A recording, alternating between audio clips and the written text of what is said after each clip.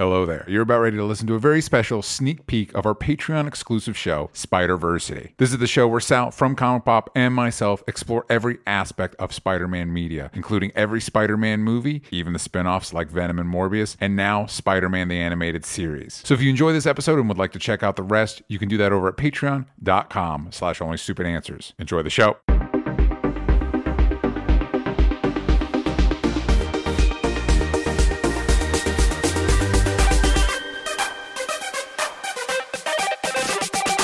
Hey everybody, and welcome back to Spiderversity. This is the show where we talk about Spider-Man. I am your host, DJ Wooldridge. With me, as always, is Sal. Hey, Sal. Hey.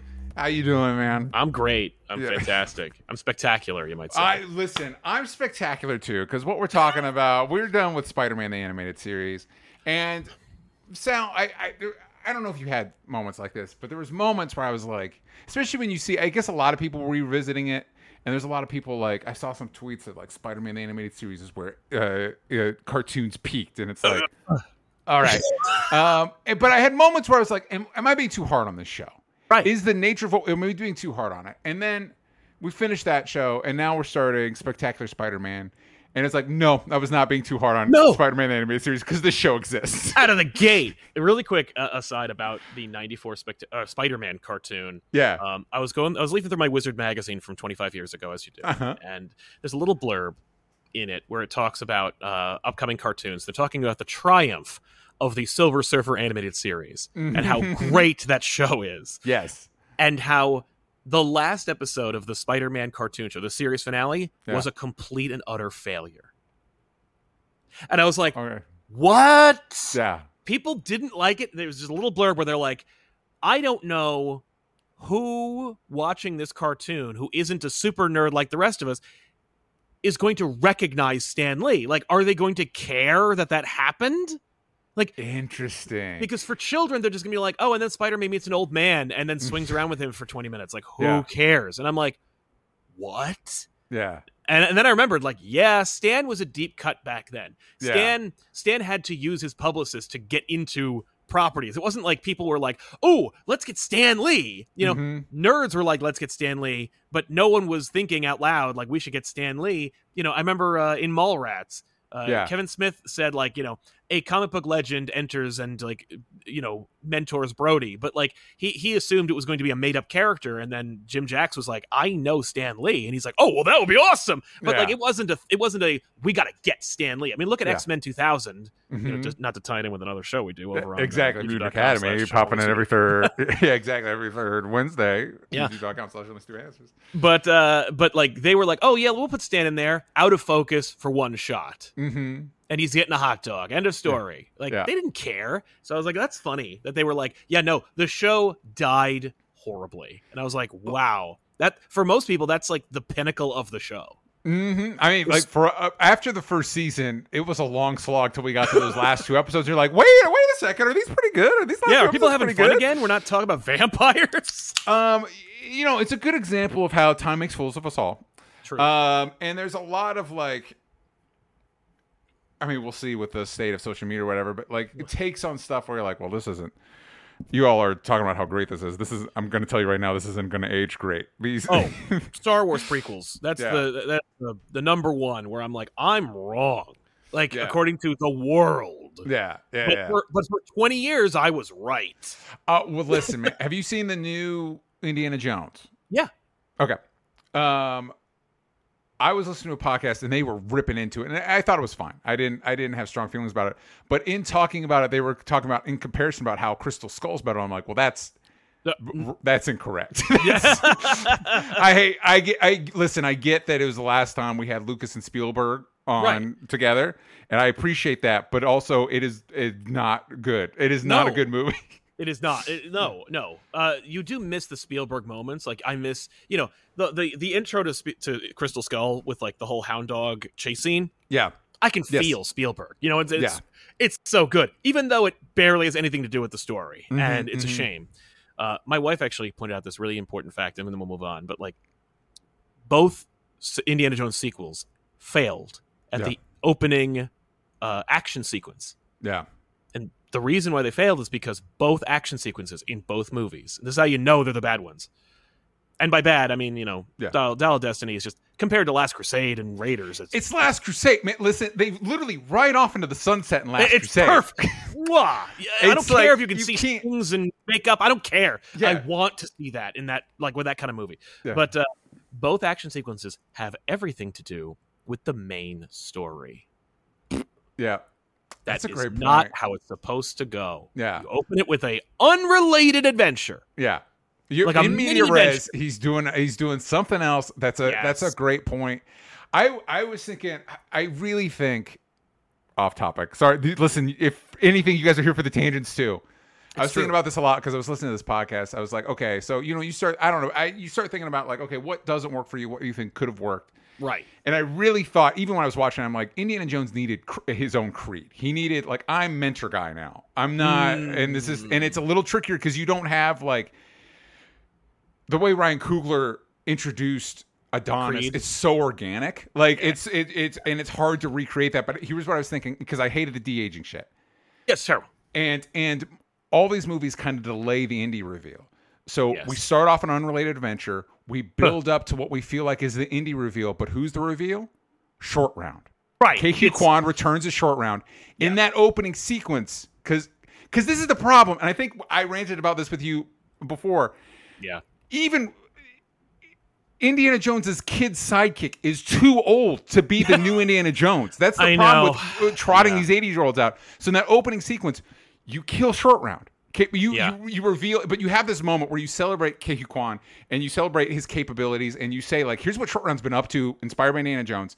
And then Indiana Jones meets his godson, which is Ke-Huy Quan's son, or goddaughter. My only concern with goddaughters, it probably would have been Awkwafina, and I'm like, don't do that. Don't do that. And I was actually thinking, like, so who do you get? And I was like, oh man, Henry Golding from Crazy Rich Asians, Snake Eyes, bunch of stuff. He'd be a great James Bond. And you make him the new, like, you kind of like, that's the whole, even though Phoebe Waller-Bridge is fantastic in the movie, you can kind of build something around that. But now you don't have de-aging. Now you allow, like, just let Harrison Ford be 80, man. Like, he can't do this shit. No. I mean, all respect, because there are sequences where he's, like, doing things, and I'm like, that's really cool. And it doesn't look like, the first Spider-Man movie where it's just a CG body flailing around. Like, he doesn't look bad. In fact, in Crystal Skull, he looks like he's spry. He's moving around, and I appreciate that. They don't do that thing where he's like doing it. It's a chase scene. Mm-hmm. He's running, and everyone's just going slower because he can't be fast. He keeps up, and it's all a testament to his love of the character and his desire to be there. But they don't make the. Okay, this is not the kind of movies that they make, right? Mm-hmm. Like, they don't. Unforgiven is not a franchise film. They don't make movies about old cowboys who are who are 80, right? Yeah. First of all, those kind of gunslingers don't live to be 80. But if they did, his story would not be about going on yet another adventure. I'm going to stop these cattle rustlers. No, it's about, like, either his death or his revenge, or revenge on him, but there's always going to be some next generation, or it just ends and everything dies. I don't know. It's weird. Thankfully there are no more. So we don't. Well, and it's also weird that it's like, okay, we're gonna trot this franchise out again after 15 years of a movie. So, like, there's a whole generation of people that the only one that came out in their lifetimes was the bad one, right? That's a good point. And so it's like, anyway. But listen. We're not talking about Indiana Jones today. We're talking about Spectacular Spider-Man. I don't even know how we got on that tangent, but you're welcome, everybody. You're Thank welcome. God we are talking about Spider-Man, because if we talked about Indiana Jones, we would be destitute. Yeah, exactly. But listen, all I'll say is 3 perfect movies. Yes. Like, when it comes time to show my kids, this is what I did. My wife hadn't seen Indiana Jones. I was like, here are the 3 movies. She's like, there's no other ones? No. Nope. I had to, because she was excited for the new one, so I had to finally watch Crystal Skull with her. But, like, here's the 3.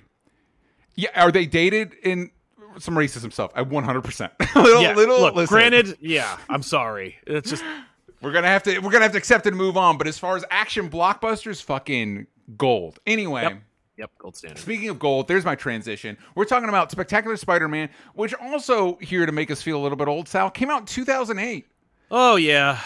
Right on the cusp, right as the MCU was getting started, before Disney owned Marvel. Yeah. Yeah. So, and also for context, so I don't know about, I think we talked about a little bit this before, Sal. For this, I believe it's on, for people keeping up with us, I believe it's on Disney Plus. It is indeed. Fantastic. But for a little bit of context, I busted out my Blu-rays for this, and there was a little sticker on it that I hadn't removed that was, hey, here, sign up to get free tickets to Amazing Spider-Man 2. Which nice. Came out in 2014. I'm going to double check that. Yeah, right. So I think you're right. For context of this show came out in 2008, and I was not able to get the Blu-ray until 2014. I'm still waiting for a Death to Smoochie Blu-ray. They haven't made one yet. You know, like there's some shows we don't get. Shows we don't get Blu-rays. I don't think there is a way. This was true a little bit ago. I think it's to watch Dogma. No, well, there was a Blu-ray and there's no streaming. It's not available. Yeah, you can watch it's not streaming, but if you get the Blu-ray, it's like you have to spend like $50 on it or something. That's right. It's the same thing with, I had to get, I wanted to watch the original Bob Hoskins Super Mario Brothers movie again because of the new Super Mario Brothers. And by the way, I still fucking stand by that, especially compared to the new one. But anyway, I had to get a DVD, and it was one of those where so I'm watching on my big widescreen TV. And the picture's this. Oh, no. And it's like, this is my only, there's no other, unless, again, if I'm willing to pop $50 for the Japanese version of the Blu-ray. Which is not going to happen. Yeah. Which is not going to happen. So, and unfortunately, we're now getting into an era where it feels like this is going to become increasingly common. Yes. And we don't need to get into all that. But for those that don't know, you probably heard a lot of praise for this show. And unfortunately, it came at a bad time. It came at this time where the era of kids' cartoons, Saturday morning cartoons, although I saw it because my sister was watching something in the morning and it came on and I'm like, what? I saw the ads. I wasn't impressed with the animation or whatever. Nope. And then I actually sat down and I was watching and I was like, wait. Is this good? Is this really good? That was exactly my reaction. And it's a golden age because Earth's Mightiest Heroes is running concurrently. So you got these two and by the you know what else came a little earlier than that was the Hulk versus Wolverine and Hulk versus Thor movies. And I'm like, is Marvel figuring it out? Mm-hmm. Iron Man had just dropped, and it's like, oh my god, it's time, baby. Yeah, and then everything got broken. But well, there was that moment where they were starting to figure stuff out. But the difficulty with this one is, I want to say it was Fox or whatever, and then one point when it got moved to Disney XD, we'll talk about it more. Literally, the final episode on Disney XD aired without audio. Oh, I didn't know that. Yeah. It was a whole thing. But and this show unfortunately got unceremoniously canceled for a variety of reasons, and I'd have to dive into the specifics. But from memory, right, it was a combination of we're at a stage where I think this is right as. At least maybe between seasons 1 and 2, Disney bought Marvel. So Sony, and I don't know the legalese behind it, was to secure their movie rights, they sold off the animation rights. That's right. So now Sony can't make more seasons of the show. No, they can't. But Marvel can't because Sony owns all the assets to this particular show.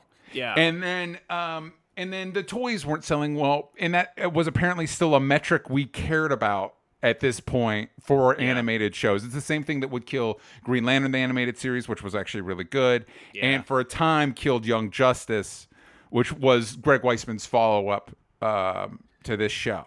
Yeah. And Greg Weisman's a name we will be bringing up more often. I don't know that he's the creator of Gargoyles, but he's definitely the creator of Gargoyles. Was he the creator? I definitely know he was the creative voice behind what you like about Gargoyles is Greg Weisman. Yes. And then he invented Gargoyles. He invented the Adventures of the Gummy Bears for Disney Afternoon or for the Disney lineup. Whatever. Which, by the way, if you ever look, you'll see that the same color and complement of Gargoyles to Gummy Bears. There's a parallel there. Yeah. But Weisman is people. He is nerd savior. He invented Gargoyles, Spectacular Spider-Man, and Titans and Young Justice. Young Justice. That's what Young Justice. And it's that's. I mean, and listen, I didn't watch a lot of Young Justice, but I did watch, I think, half of first season, and I loved it. Yeah. I just didn't know when the hell it was on, and I didn't have the patience or the wherewithal to continue watching. Yeah, Young Justice. I've watched all of Young Justice. It's very good. It's cool because it gives its greatest strength is also its greatest weakness in that it gives a broad view of here's this version of the DC universe, but sometimes that's too much. I think I can't remember the seasons now, but I think it was season 4 or 5. I don't remember how many seasons they did, but one of the seasons they finally siphoned it off into arcs where each arc's focused on a different group because I think that was many characters. Yeah, that must have been for the streaming when they resurrected the show. Because I remember my team over at Absolutely Marvel and DC complaining about how that was a thing that they were doing. Oh, really? I liked it. I thought it was. A lot of them liked it, but I'm just saying, it was a source of contention because it was gotcha. You'd be like, oh, I just watched the Roy segment, and now I won't see him until they decide to deal with it again. But Wiseman made this show. Yep. And in the chat, John Lieber says, I love this tangent show. Thank you, John. If you want to watch live, you can do that over at patreon.com/onlystupidanswers. So that's kind of where we're at. 2008. This is Sony's new stab at, and actually might be their first and only, Sony's particularly first and only stab at an animated Spider-Man show.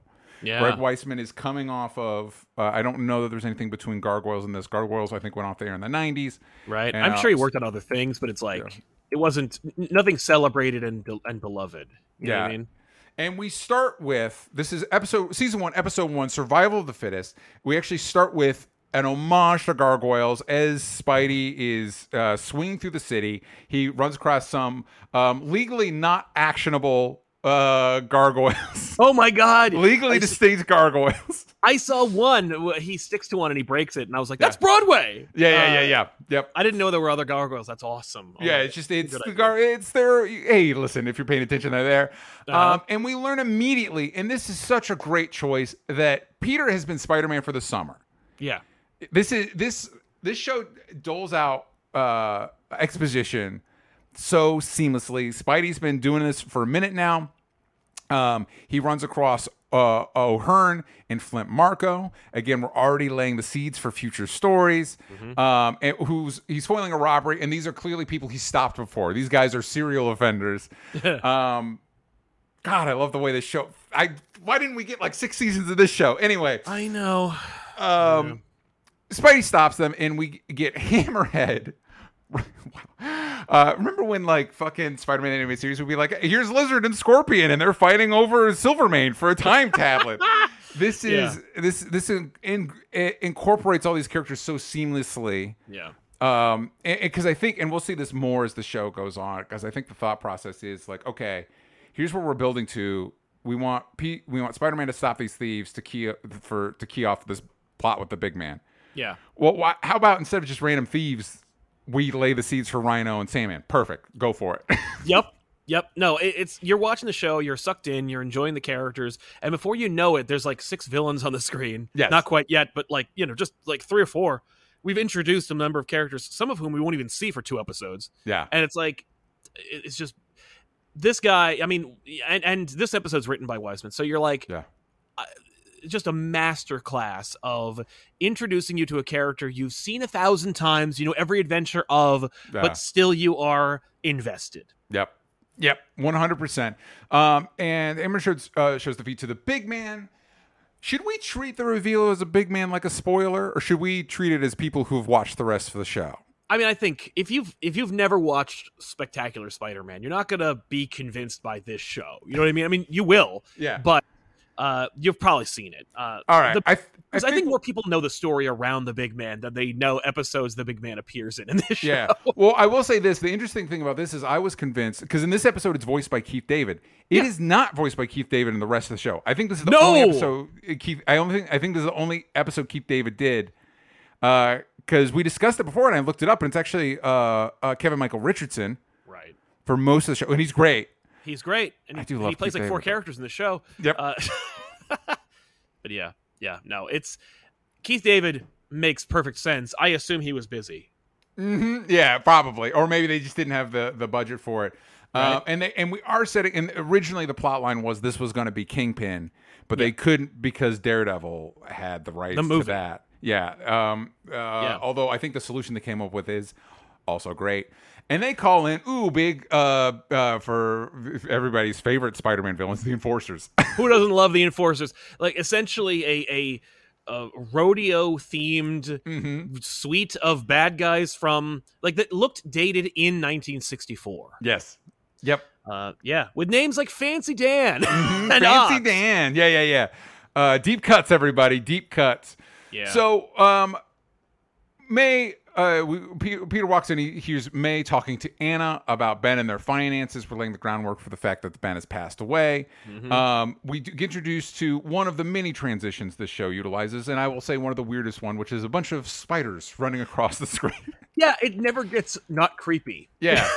It's like, hey, listen, we're not saying this is a perfect show, okay, everybody? We're just saying it nails it where it counts. Yeah. Well, they love it. Like, the thing is, you could tell, like, they're all excited to be working on this show. You know, yes. How about spiders? Like, there's a moment at the end of every episode. I know I'm getting ahead of myself, and I won't talk about plot, but, like, at the end of, I think they'll start doing it a lot more as the show progresses. I don't think it happens in the first 2 episodes, but maybe it does. Where the episode will end, it'll, like, cut to, like, a static shot of whatever they're doing, and then, like, the background will just replace with Spider-Man's face. Yes. And, like, you could tell they're like, this is... Because they used to do that in the old Lee Ditko books where, you know, it would end and then Spider-Man's, like, face would be, like, the sky, you know? Yeah. And it was just kind of like he's the looming problem Peter Parker will always have to deal with. Yeah. But, yeah, the show loves... the people love this show, and they're like, do this, how about this, what about that? Everything is working. Like, they clearly love, like, stuff from references from Lee Ditko all the way to Ultimate Spider-Man, which was at its heyday at this time. Yeah. Like, everything's on the table. It's like, how do we remix this stuff in a way that works with what we're doing? And all the choices are just so solid. We'll get into... Actually, there's a couple villain origins, so I'm like, well, I'm not as big a fan of that, but again, the stuff where it matters, and I love that, especially at this stage in the story, the stakes are so low and personal. Yes. But they're really, we'll get into it. Your brain needs support, and new Ollie Brainy Chews are a delightful way to take care of your cognitive health. Made with scientifically backed ingredients like Thai ginger, L-theanine, and caffeine, Brainy Chews support healthy brain function and help you find your focus, stay chill, or get energized. Be kind to your mind and get these nootropic chews at ollie.com. That's OLLY.com. These statements have not been evaluated by the Food and Drug Administration. This product is not intended to diagnose, treat, cure, or prevent any disease. Hey, it's Kaylee Cuoco for Priceline. Ready to go to your happy place for a happy price? Well, why didn't you say so? Just download the Priceline app right now and save up to 60% on hotels. So whether it's Cousin Kevin's Kazoo Concert in Kansas City, go Kevin, or Becky's Bachelorette Bash in Bermuda, you never have to miss a trip ever again. So download the Priceline app today. Your savings are waiting. Go to your happy place for a happy price. Go to your happy price, Priceline. Adrian Toombs, voiced by Robert Englund, Freddy Krueger himself, is talking to Doc Ock before it's Octavius. This is before he's Doc Ock, voiced by Peter McNichol, who's a famous character actor and is perfect here. He's complaining because he feels like his tech is being taken by Norman Osborn, who shows up. He's taken over Tech Flight, which I feel like, I don't know if the show ever spells this out, but the implication is this is Vulture's tech is where Green Goblin's glider tech comes from. Yep. Fucking great. Laying the groundwork. Great idea. Yep. I love it. Yep. And Osborn's justification, by the way, he's like, you never got it to work. You're not going to do it at 80. And I'm like, he's not wrong. Sorry, Adrian. He's not wrong. Oh, and I was like, who is Osborn? What is his voice? I know this voice. God, what is it? It's the Clock King from Batman the Animated Series. He's Tempest Fugit. I'm like, oh my God. Yeah. Yes. Amazing. Anyway. And again, all the voice, where when we were watching the Spider-Man animated series, we're like, that voice is a choice. The choice is happening. A weird one where they're like, let's get Abe Vigoda in this show. Yeah.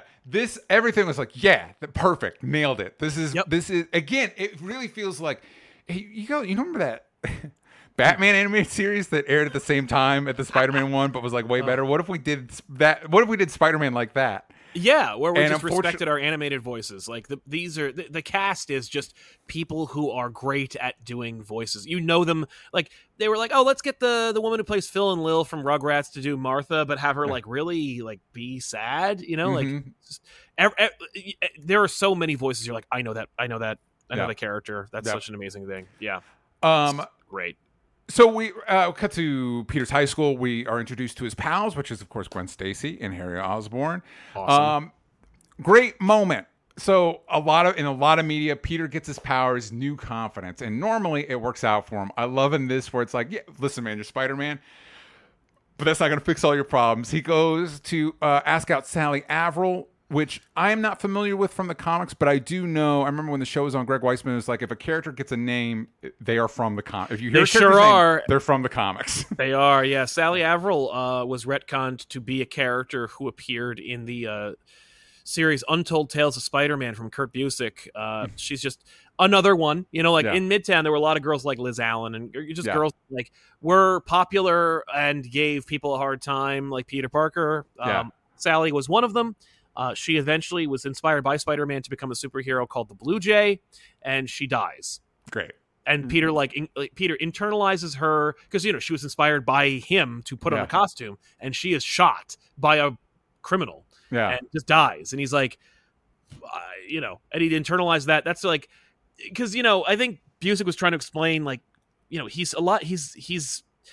he's a libertarian in the first like 10 issues of the book, and then he's like a fun-loving character, but then he's also like really unhappy and miserable. How do we square that circle? And it's like, he doesn't really care, but then he suddenly does care, and here's why. And Sally doesn't play any role outside of just being in. She's a new character they invented for that like retcon series. It's weird, cool pull. Should have been Betty Brant in the web. No. In the MCU trilogy. Yeah. Instead of just putting Betty Brant in there and making her look like Gwen Stacy. Confusing. Oh, and it is a bummer. We talked a lot about the Spider-Man the animated series, how much other things pulled from that. And things after this did seemingly pull from this, but it was like the wrong things. Like, what if Electro got his powers from eels? It's like, is that what you got out of this? Right? Like, what? God, damn it. Yeah. And as we know, Hollywood just watches these cartoons for ideas for how to make their movies and stuff. That must have been what happened here. Yeah. At first, I thought this was synergy with Sony, where I was like, oh, they're doing the Electric Eel thing. But then as you pointed out, 2008. Yeah. That's not Amazing Spider-Man 2. Yeah. That's before. That's because I thought they were more, thought they were closer together. They were not. Yeah. Peter goes to ask Sally Averill out, and even though he feels more confident, her opinion of him has not changed. No, because nobody else knows he's Spider-Man. Yes. He gets calmed by Flash and the other jocks, despite his spider abilities. It's like, this is good. This is smart. So I don't think we've revealed this at this point, but we get a scene with Peter and Gwen and their biology teacher, who is Miles Warren. Is he Miles Warren? Because he's a voice. Like he's a very specific choice, and I was like, okay, maybe he's somebody. I didn't catch the name. They reveal at some point it is Miles Warren, which was going to be a plot line later on. That unfortunately, and I apologize for everybody following the show with us. This will be a trend. It is a plot line that they do not get to follow up on. So he basically Dr. Connors has for those keeping track. Within the first episode, we've gotten proto versions of Sandman, Rhino, Vulture, Green Goblin, 2 Green Goblins technically, Jackal, and the Lizard. Oh, and we're about ready to get Venom. We're about ready to get. Don't forget the Enforcers and all the and one of the Enforcers becomes a guy. Yeah. So and again, and you don't feel any of it. Watching this was like, can we not? Because you'll notice when we talk about these episodes, they're actually mini arcs, because this was a weird stage in movies where they would bundle episodes together in like 3-episode DVDs. Yes. It's like animated movies that they would sell at like Walmart and shit. But it made me wonder, like, could we not do this with live action movies? where it's like Yeah. there's one overarching story, but for like in 20-minute increments, like for this 20 minutes he's fighting Vulture, for this 20 minutes he's fighting Shocker, and they're all integrated into the same overarching story, but it's not like here's the one we got to build a whole 2-hour movie around Electro. You know what I mean? Yeah. Yeah. That's not a rhetorical question. Could we not do that? Is that not something we could do? Right. I mean, I feel like they were playing with that idea with at least with Homecoming, where it's like, Yes. all right, here's Prowler, here's Shocker, here's Vulture, like here's the Tinkerer. Yeah. Like, for me, I was like, this is how I want to see it. Like Yes. it's unmistakably connected to the universe, despite your time jump, which you still haven't fixed. What is the matter with you? Yeah. But yeah, like here are all these characters, and here's all this world building to set things up and shorten the amount of time we need Norman Osborn to be crawling on the floor going, I don't know if I can do it. Like, no, let's just have him be in a goblin suit by like Act 2, please. Yeah, you're right. They did experiment with that in Homecoming, and then they forgot about that. But yeah. Anyway, something future Spider-Man directors consider these things: low stakes, maybe cycle in more minor villains through your more major arc. Yes. Especially with how we'll get to it in a little bit. How they explain the abundance of supervillains in this universe is perfect. Loved it. Yeah. Loved it. Smart. Because that's something Greg Weisman is really good. It's not like, I'm not going to just throw shit at you. Why is this happening? Yeah. Why are there, and it carried over to the Young Justice too. How do we justify some of these things that are core concepts that we're not going to do the show without them? But is there a narrative reason we can justify it that at least makes sense? You know what I mean? Anyway, not there yet. Getting ahead of myself. So they're going to be interns, Doc Connors. This reminds Peter of a field trip to Doc Connors. Flashback to Origin. Done. We're moving on. No. I love that. They're like, with Dr. Connors, they're like, yeah, he's a lizard moving on. Like, he'll be Lizard before you know it, but like, you get it. He does biology stuff. This is where the spider that bit Peter came from. You get it. Makes sense. We don't need to build a whole movie around explaining it. It wasn't that his dad was doing secret tests on him. Anyway. Oh my God. They would never consider that back then. Back then they were like, why would anyone bother? Yes. Peter's at Harry's when Norman shows up, and Norman has a catchphrase in this episode is like, don't apologize. I never do. What a creeper.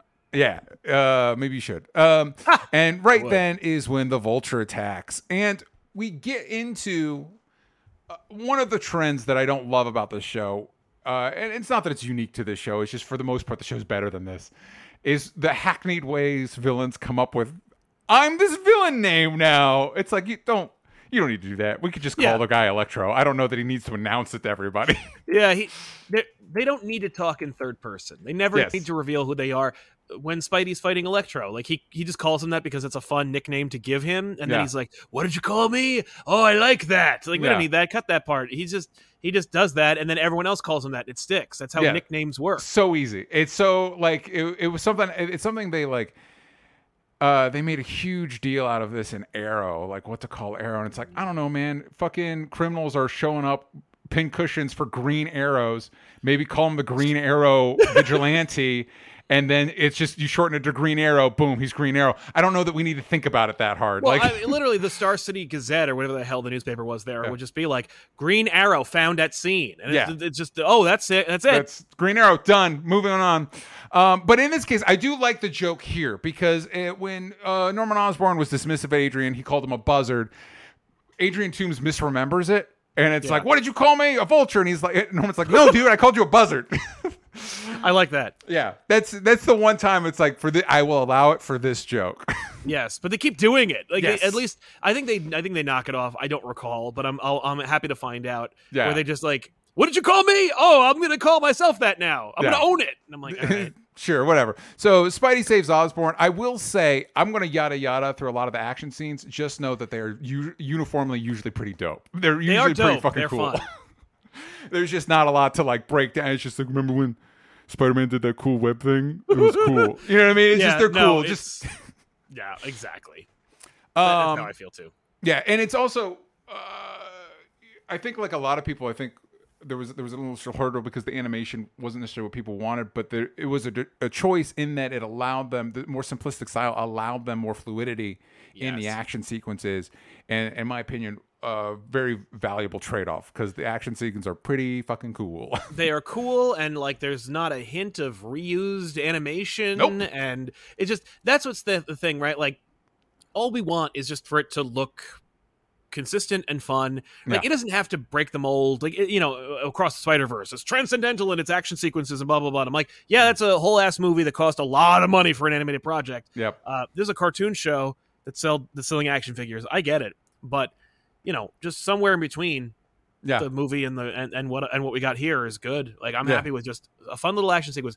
And I was not wild about the animation style. Or I was not wild about the design style. Yeah. When I first saw this, I was like, oh, we're doing one of these? Because for whatever reason, there was like a very small period of time where like that was like a thing. That was like an It design style. And I was like, oh, I don't really care for that. But the show is so gripping and the voice acting is so good. And just you are sucked in. You're just like, oh. And because the animation is so fluid and so quick and so simple, like you fill in blanks where there might be, and you're just into it. Yeah. I don't know. You forgive any blemishes this show may have because it's just so well made. It's so well written. Yep. 100%. So we get during this whole fight between Spidey and Vulture, we get a brief glimpse of two cops who are, I have the other cop's name later, but the one talking is Jean DeWolf. Again, just Easter eggs for days in the show. Just in case. They're like, well, what if we want to, what if we want to do Jean DeWolf? Then we've already introduced her, moving on, again, what if we want to do that? I think it's an instinct that I wish more projects like this would follow, which is why waste it? Why just have a random cop when there's like 24 in Marvel comics that we could use? Like, why not? Like, and I think the greatest example is, I won't do spoilers, but like they'll do things like, how do I say this? Well, it's stuff with a Black Cat where it's like, or like Silvermane, where the characters have similar theming. Mm-hmm. What if they were connected? Like, why wouldn't they be? Like, even though in the comics these characters were created decades apart, in the show it's all together, so maybe there should be a connection there, so it's not redundant. I agree. No, it's that kind of thing that they failed at in a Spider-Man comic called Spider-Man Chapter 1, where they were like, Spider-Man and Sandman have Osborn and Sandman have weird hair. Yes. Similarly weird hair. What if they were related? What? That's your connection? Yeah. But no, I like the idea of like, one's a cat burglar, the other one's a cat burglar. Yeah. One's an old man, one's a young woman. Put them together. I'm like, yes. For the longest time as a kid, I thought they were. Yeah. And then I'm like, what? Not? So back at Connor's lab, Spidey saves the day. Back at Connor's lab, we meet Eddie Brock. So we find out he's a college freshman. It seems like he was the quarterback before Flash, and he kind of was a big brother figure that protected Peter. Yes. What are your thoughts? We'll probably get into this more as we get closer to the Venom. What are your thoughts on how they utilize Venom in this show? Or Eddie, I should say specifically Eddie in this show. Eddie it's Ultimate Eddie. It's another version of Ultimate Eddie. The idea being that like Eddie and Peter are closer in age, that they knew each other when they were younger, that they had some kind of connection with each other's past. Although it seems like they're doing everything they can to not do what they would do with those movies where they're like, oh no, like Peter's parents were super scientists who did this, that, and the other thing. Like, because that's the origin of the Ultimate Universe as well. Yeah. And in fact, in the Ultimate Universe, like the Venom suit is made from like, it's a cancer suit that Peter's father and Eddie's father make together. Yeah. But so when Peter's investigating the suit, he tracks down Eddie, who is in college and older than him. Yeah. And so they have this kind of like connection because they both are orphans and their parents knew each other. So they kind of like, Peter is hoping for like a brother figure. Yeah. It doesn't work out, obviously. Mm-hmm. In this, they're like, what if it was cleaner and more friendly, like more tragic? Yeah. That's what it is. And that's what the show is, where it's like, yeah, we could do that, but like, what if it was cleaner and more tragic? Yeah, that's just the modus operandi for the show. I will say, for the longest time, even as a kid in the 90s, as a big Venom fan, the Brock of it, kind of similar. We'll get into this when we get in the Shocker episode. The person in the suit mattered less to me. And so, but I was thinking about this more with, we're getting Spider-Man 2 coming to PS5. Yeah. And Eddie Brock's not going to be Venom. It's going to be a different character. It looks like they're setting it up to be a mystery, which could be interesting. But it was the first time where I was like, you know what? I've kind of been convinced that the Eddie of it does matter. Yeah, I think so too. And I kind of think, I think there's some juice in the idea of, you know, you do the black costume saga and then he gets rid of it and then Venom shows up and it's like there's a whole mystery. Who is Venom? Yes. And then you reveal it and it's Peter's like, I don't know who the fuck this is. And then Eddie's like, you don't know, you've ruined my life. And then you flash back to all these times where like Spider-Man inadvertently, just by doing his shit, like I kind of think of like an extrapolation of that line from Across the Spider-Verse where it's like, you do all these quips, but you never think about the person on the other side of them and how they feel. Where it's like, it's somebody that Peter doesn't even fucking know, but and obviously I think the interesting thing with Eddie is you do a line of like taking personal responsibility. Like, Peter made mistakes, but you made some decisions too. And what I think, as much as I kind of like the idea, I guess the Venom movies have sold me on the idea of Eddie kind of being a dipshit. Mm-hmm. What they do here that I think moving forward, I hope more people take from if we're redoing Venom Origins is, and we'll get into this more as it goes on, is the way that Peter doesn't necessarily make the wrong decisions or bad decisions or selfish decisions, but the decisions he makes does negatively impact Eddie and people around Eddie, which builds resentment. It's like, that's smart, because that's always been a key. Again, great power comes great responsibility. That's always been a key component of Spider-Man, and having a character embody the fallout from all that is smart. No, there's a book, Spider-Man Reign. I hate it. I think it's terrible, and it's entirely derivative. The idea is they're like, oh, what if Dark Knight Returns but Spider-Man? Fart. Yeah, it's where he kills MJ with his radioactive sperm. Yeah, that's right. That's the one. So it's like great ideas like that. But in the end, he fights Venom, and spoilers, and Venom is like, I'm like, you always go on about responsibility. I'm the one thing you never took responsibility for. Yeah, and I'm like, I love that so much. Like the idea that, because I mean, and by the way, like he's right, but also like he's wrong because he's a full grown adult with like real decision making abilities. Yeah, like you didn't have to kill anybody, man. What the hell's your problem? But I love like, because you know the idea of like Eddie being the opposite of Peter, like he always projects, he never takes responsibility for himself. But Peter is responsible for him because like you did bring an alien here and then just got rid of it. Like you thought that was like a thing you could do, and it's like not like, you know, it was whether you did all the right things is irrelevant. Yeah, you did this. You brought it back. Yeah. And you took it to, you know, the free clinic, and you raised the hybrid like puppies. You know, you did all the things you're supposed to do. You brought it to Reed Richards. Yeah. But it is the trail starts with you. Mm-hmm. Of course, you know, Donny Cates and Forth changed that entirely, where it's like it would never be about you, Peter. It's all about Venom and King in Black and stuff. But like for a time, it was like it was his fault. Yeah. Even if it wasn't necessarily something he chose to do, you know? Yeah, and I think that's the secret. I like that aspect, because again, I think Venom's tie to Spider-Man is important. Obviously, we haven't been able to do that in the movies for whatever reason. But I also think as much as I like this version, I do think it'd be cool if Eddie was like almost the equivalent of anybody that watched Avatar: The Last Airbender, the Cabbage Man, like just this guy that just ended up like, just because of the random Spider-Man bullshit, just kept getting kind of fucked over, and so it was like, you know what, fuck this shit, all right, now I have this alien costume, I'm fucking pissed at you. And Spider-Man having to figure out who this guy even is, but that's not what we have here. They're former friends, kind of like you were talking about, like a brother figure. Exactly. We see Kurt has a robotic prosthetic. And that kind of like changes everything, doesn't it? Yeah, it's also weird. What does it do? Because like when Peter goes to shake his hand, he gives his not prosthetic hand. I know, like, but you have a hand though. Yeah, is it for show? Because I actually don't know that we see him use it. We see him use it. Well, it's a robot hand. Yeah. You know, so I feel like it has to be opposable. Yeah.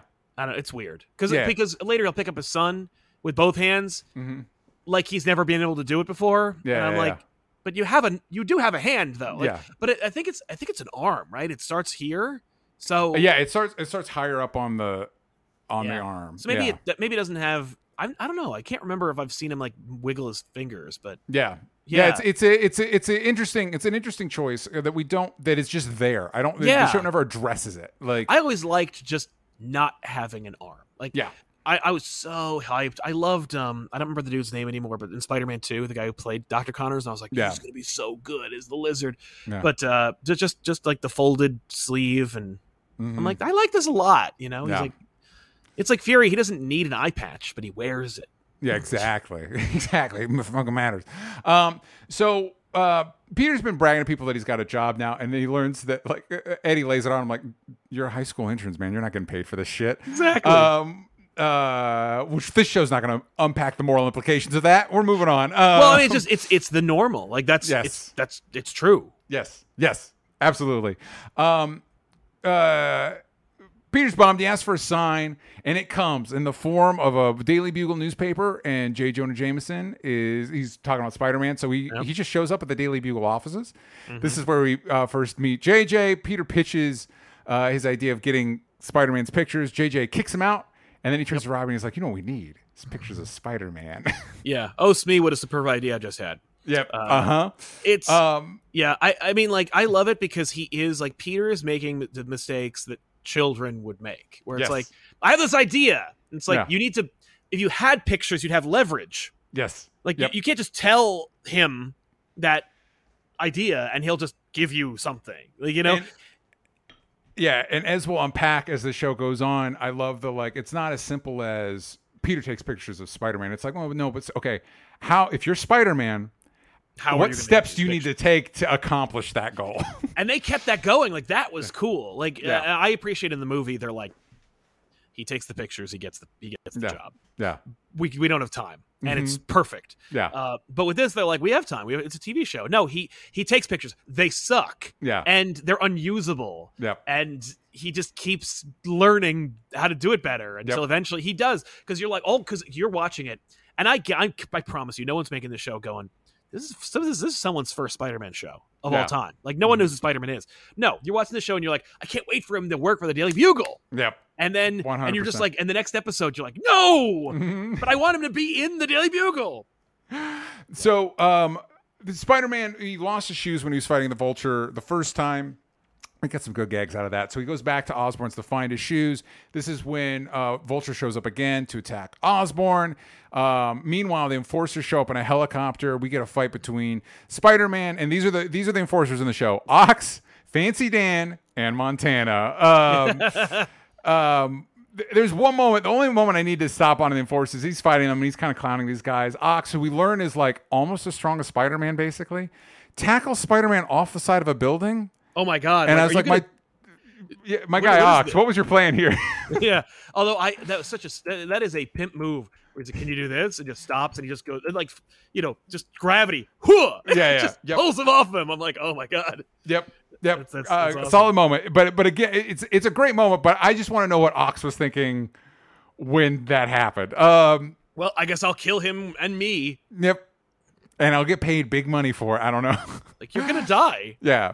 So he's fighting the Enforcers and Vulture at the same time. He uses the Vulture wing. He like swings Vulture's wing into the helicopter's propellers, crashing the helicopter, taking care of both.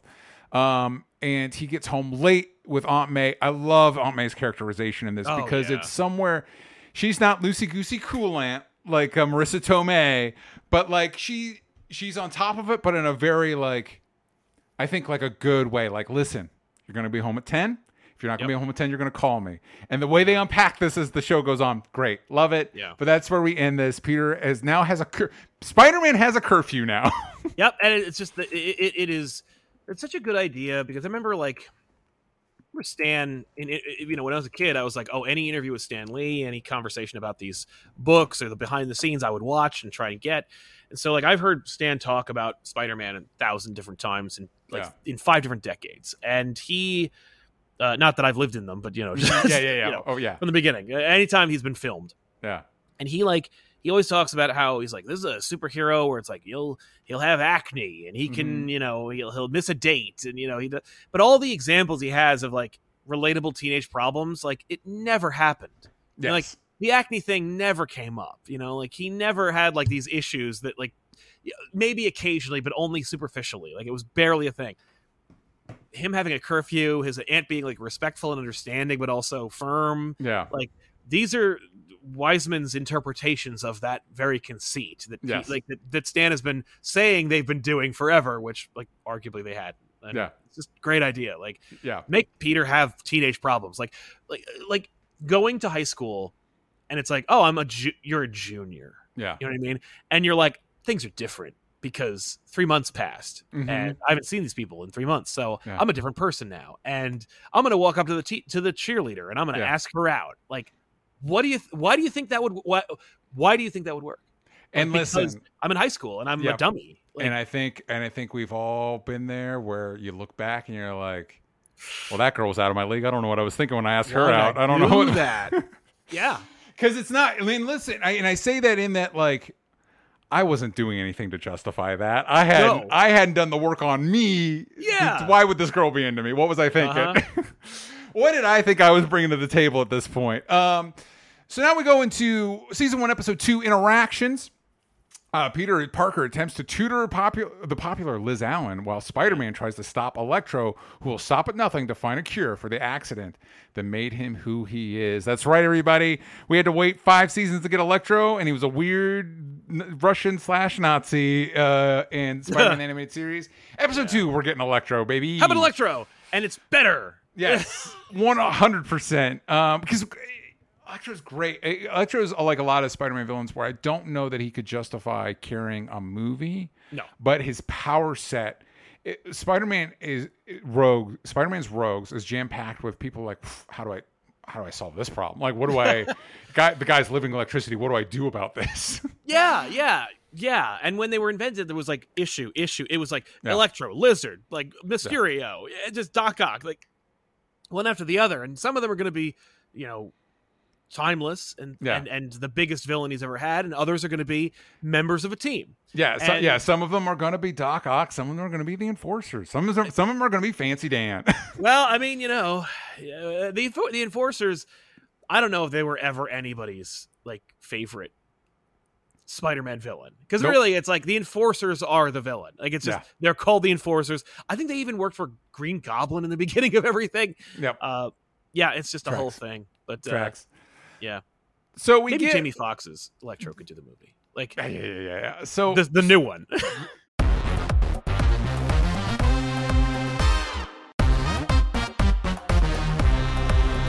get to one of two. There's only two of my memory, and it's been a while since I watched the show. There's only 2 villains where I was like, I don't know that I like this origin. And Electro is one of them. So Connor's, but again, we're connecting this into a mini movie we're going to sell in Walmart. So we need to connect. The overarching thing here is biology, the lizard. So Connors and Brock talk about this experiment they're doing on electric eels and rays. We don't see any stingrays, and also I don't think stingrays are electric. I don't think that exists. So I don't know why they make that specification, but whatever. Yeah. And they're doing this because they want clean power source. It doesn't make any sense, guys. They said I'm sorry. it's clean energy. Yeah, it's a kid's cartoon. This is where the kid's cartoon of it all comes in. And Max Dillon is there, and he's fixing the filters or something. It doesn't matter. He like drops his screwdriver, and he gets shocked, which drops him into the sludge with the eels. And it's kind of like a flash, or the chemicals with the electricity. You get it. Powers. All right. If only it worked this way in real life. I think he just gets electrocuted in the comics. Like, it's just he falls on power lines. So they need to do something to give you anything. And I'm like, And they wouldn't have known that at the time when they were first writing it, but now you got the perfect out. Like, he falls on power lines, and shocker, he's a mutant. Now he's got electric abilities. Done. Yeah. So Max is taken to the hospital, and he needs to be handled with special gloves. So you don't get electrocuted. Okay. Spidey, we get this scene with like, I don't think my Spider-Man swinging through the city. He's like, I'm not going to be able to make it. I don't think my powers will be able to help me. And all he is late for class. Flash is talking in class about how the Bugle is looking for pictures of Spidey, and the professor hands out their grades. And I love this Flash moment. He's got Flash has got a C-, and he's like, Flash successfully completes another pass. I'm like, Flash is too clever and fun for his own good because he is a piece of shit. But like, I'm like, yeah. I think we're laying the groundwork for like, you hate him, but you're like, when he's not there, you're like, all right, well, I mean, I could use another Flash moment. And yeah, exactly. They do the same thing with JJ, where it's like in the real world, this person would not be nearly as funny and clever or interesting, but in this fictional world, what a good like. He's a personal antagonist. Yeah, no, I love him in this, and it's also setting up like, you know, Jonah is sympathetic in his own way. Flash will eventually turn around. You know? Yes. Yeah. Cool. This is very pre-Agent Venom. Pre-Agent Venom, but you definitely like, God, oh, man, I wish the show had gone on forever. Liz gets a bad grade too. She needs a tutor. She's giving Peters a tutor. This is another great exchange where she's like, what if Flash was my tutor? And the voice acting for the Professor Miles, like this, he does this weird like, no, I don't think you understand. We want your grade to go up. Good. It's good. It's good. Yeah. Yeah. Meanwhile, back at the hospital, Max is in need of an insulation suit. This is one of those situations. Max has been in this suit for all of like 10 minutes.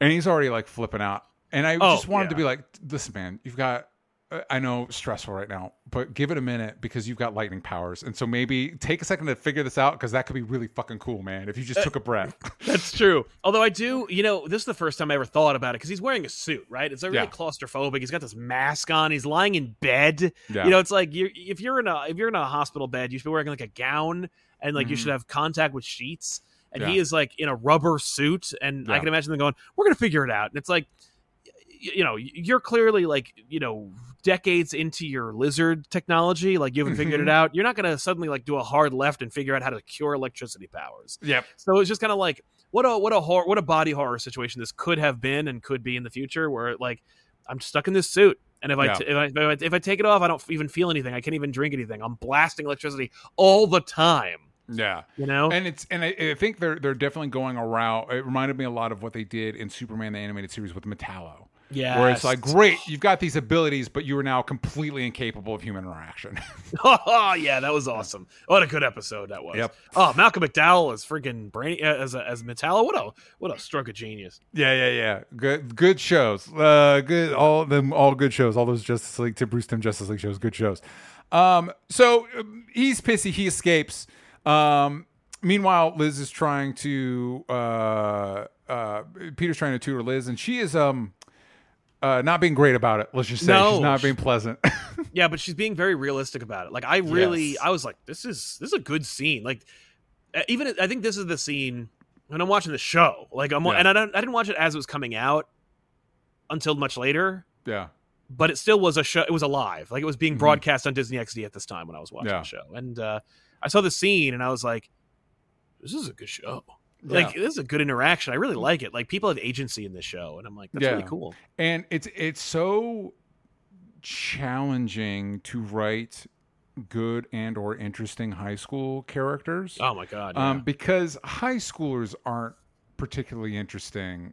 We like to do media in that because everything when you're in high school, everything feels larger than life.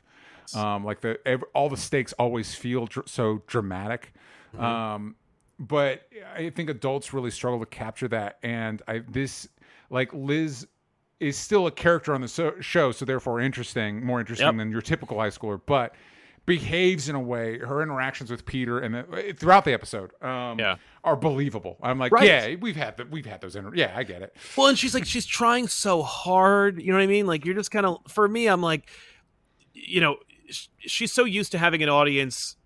Not like that she's like a drama queen or anything, but she's so used to having an audience when it's like when Peter is around, it's because we're in a group of people, we make fun of Peter, and we feel better about ourselves. She doesn't realize like it's like not only is it cruel to do it in a group, but like it's just the two of you. You can let the guard down a little bit, like as a duo, and she's doing it like for like an invisible audience. Yeah. You know, and she's still, because she's kind of on autopilot because she's like not challenged or thinking about anything. Yeah. And when Peter like reacts to her like a human being because he doesn't have like, he's not playing a part. Like we're not doing this thing where like, you know, Flash is there and they're all doing the thing. And I just, because he says it later, when Flash for no reason throws water balloons at him, and they're like, don't just stand there and take it. And he's like, that's what you do when you're a nerd. You just do that until they get bored and move on.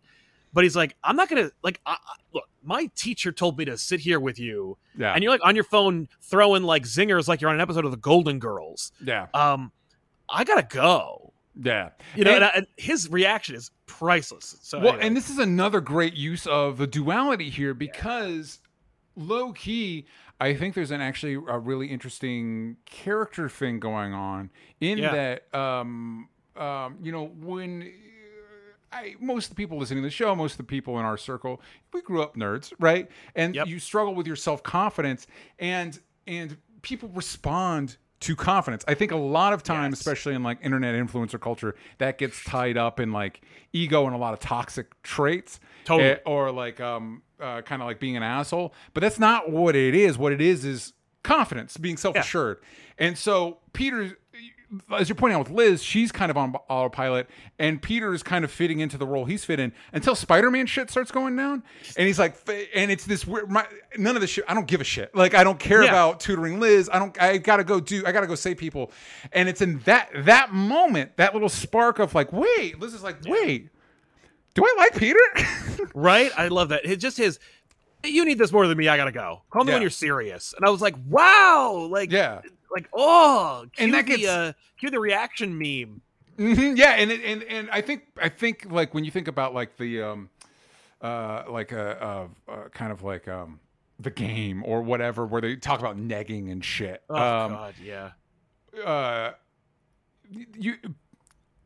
You could look at this as that, but that's not what's all he's doing. He's not putting her down. He's just asserting himself. Like, hey, here are my boundaries. You know what I mean? Like 45 minutes of this is inappropriate. Yeah. But like, you know what it is? He's Spider-Man in that moment. Yes. You know, he's like Spider-Man would say this. You know, Peter would be like, well, Liz, you know, because he was for 45 minutes or whatever, for the entirety of their meet. Yeah. He's been like, yeah, whatever, okay. Then he's like, all right, well, you don't need, you know, you need this more than me. Call me when you're serious. Pew! Yeah. And it's like, that's what Spider-Man would say. And it's, and it's in that moment, of course, where she's now that we're getting into that, it is an interesting about like, because obviously, and the show gets into this too, the struggle of like, should I even be Spider-Man? Yeah. And the realization, like, Peter, you actually really need you as a person need Spider-Man. Like, like you're better when you're Spider-Man. Like, and if you could or balancing it. Yeah, if you could ever figure out how to like get those two halves to like kiss and make up, things would be easier for you. But it's always, you know what the solution? It's always just tell the people, the very small group of people around you, who you are, so they don't go, oh boy, that nephew of yours is a real hero. Like, dude. I was watching this. I'd suck at the secret identity thing because episode 1, Vulture's attacking my best friend's dad. I would have a moment. Harry, I'm Spider-Man, by the way. I gotta go take care of this. We'll unpack this later. Bye. Yeah. When Gwen is like, when the Connorses and Gwen are horribly disappointed in him, it's like, by episode 2, a half dozen people would know that I'm Spider-Man. Yeah, and by episode 3, everyone would know. Everyone would know, and people, my loved ones would be being targeted. Exactly. Anyway, so he blows off Liz. He fights Electro.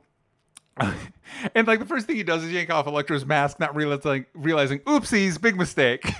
Yeah. This is an electric man. So great use of the deadline. Peter is in the middle of fight Electro. We've established he's got a little alarm that's like, here's when I need to call May, because I need to call May if I'm not home by 10.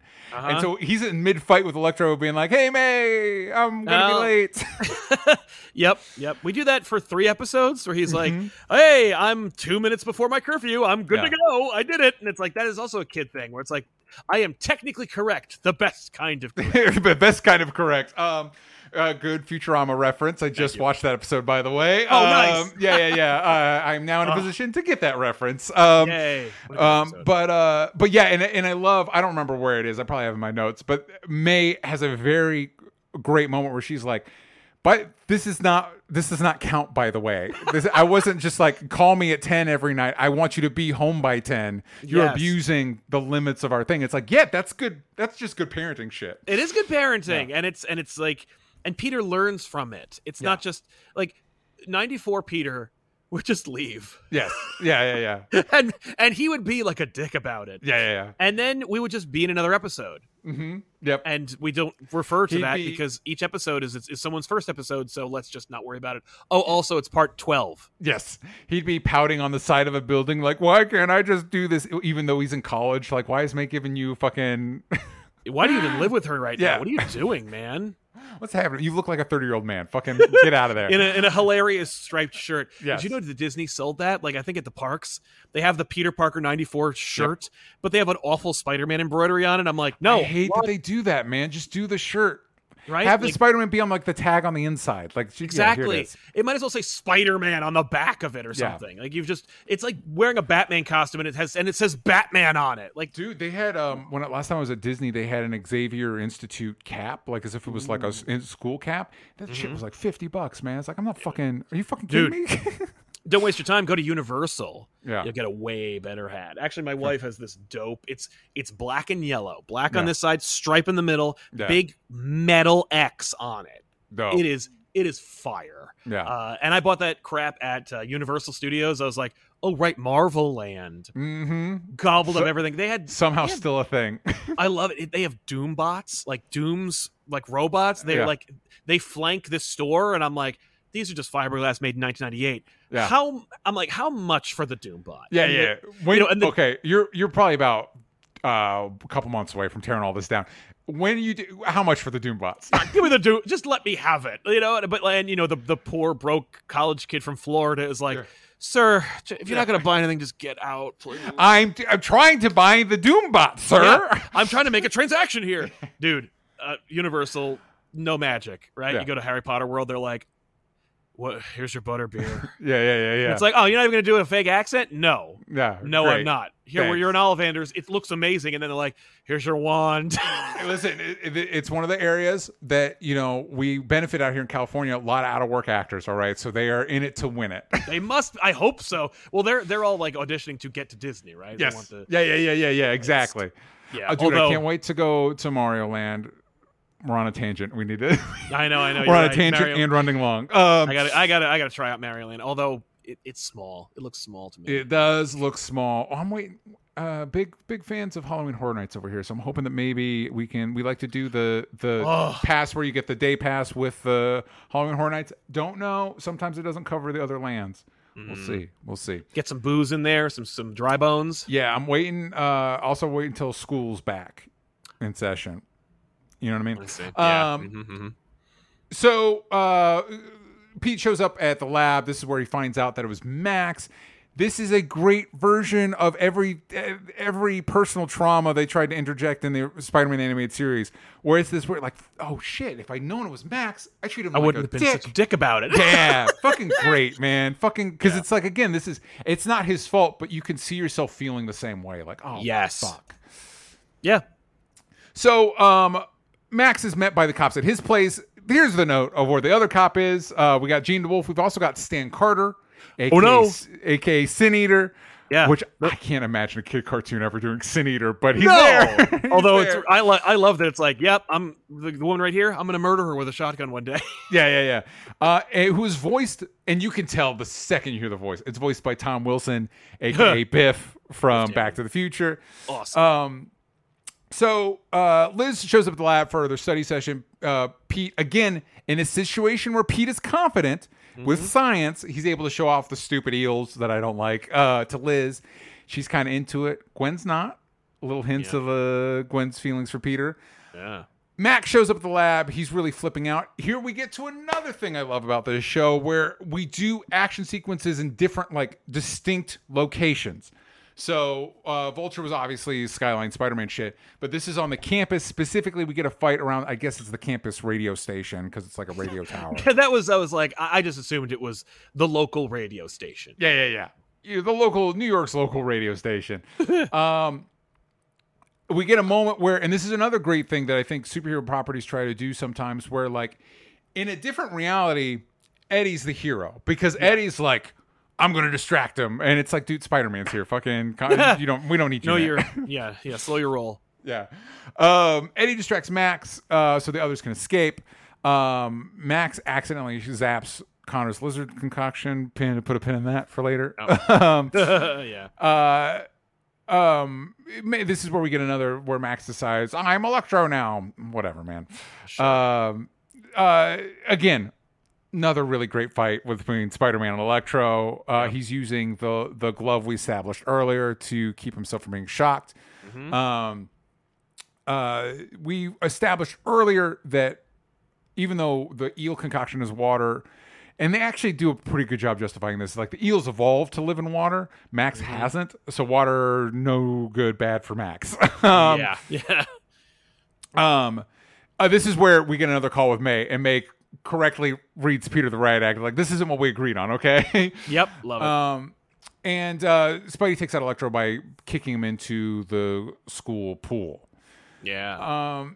Wrap up the episode.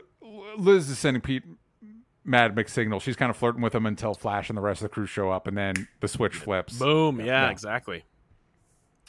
But what they do an interesting thing here where they connect the ideas between Gwen shows up and she's like, sorry, Liz was a bitch to you. And Peter's like, well, you know what? I reached out and she can either accept it or not. And that connects to the, like, I shouldn't take personal responsibility for Max. I did try to help him. Exactly. He just wasn't having it. It's like, look at you all doing growing. some basic writing and stuff, Yeah. connecting plot lines and subtext and shit. Look at this. And it's wonderful because, like, it is at the end of the day like a children's cartoon. So you're like, Yes. you're imparting morality, but you're also doing it in like a subtle way that allows for kids to, like, you know, recognize, like, you know, maybe having agency or authority or not taking too much responsibility for things they don't have control over. It's just smart. I'm like, this is really, really cool. It's doing a lot of work and and almost flawlessly, you know, like This without is any like- effort.